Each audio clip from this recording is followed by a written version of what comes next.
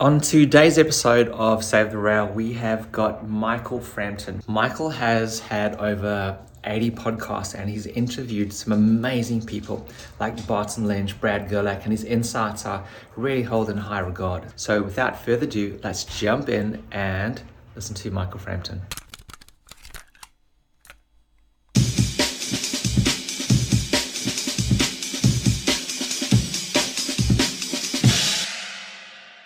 To all the viewers, this is my podcast. I've only done about 4 of them, and I pick people that I really like talking to, and you're one of my favorites. We've had a lot of conversations behind the scenes that I wish I had have recorded because there's been so much gold, and I'd love just to kind of open up this as like a open conversation, anything that you want to discuss. And I've got stuff that I definitely want to discuss with you because I just feel that you are a wealth of knowledge. You've interviewed people from Barton Lynch to Tom Carroll to people that worked at the High Performance Center in Australia to different coaches around the world. I really value your opinion on these conversations that we have and also your input.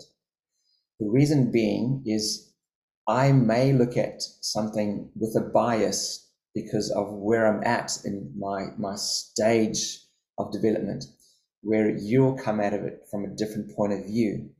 And it often shows me that I'm just scratching the tip of the iceberg, where actually there's a hell of a lot more to be learned and discovered.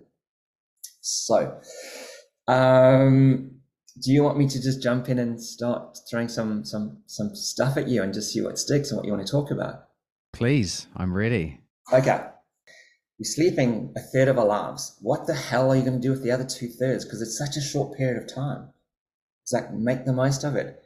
How did you figure out that you want to be a psychologist? It's like, what led you there? Like, talk to me, Michael. Well, first of all, a quote comes to mind from Dr. John Demartini, who's one of my favorite psychologists, and that's your voids drive your values. So whatever you perceive is missing in your life is often what you pursue. Yeah. Right?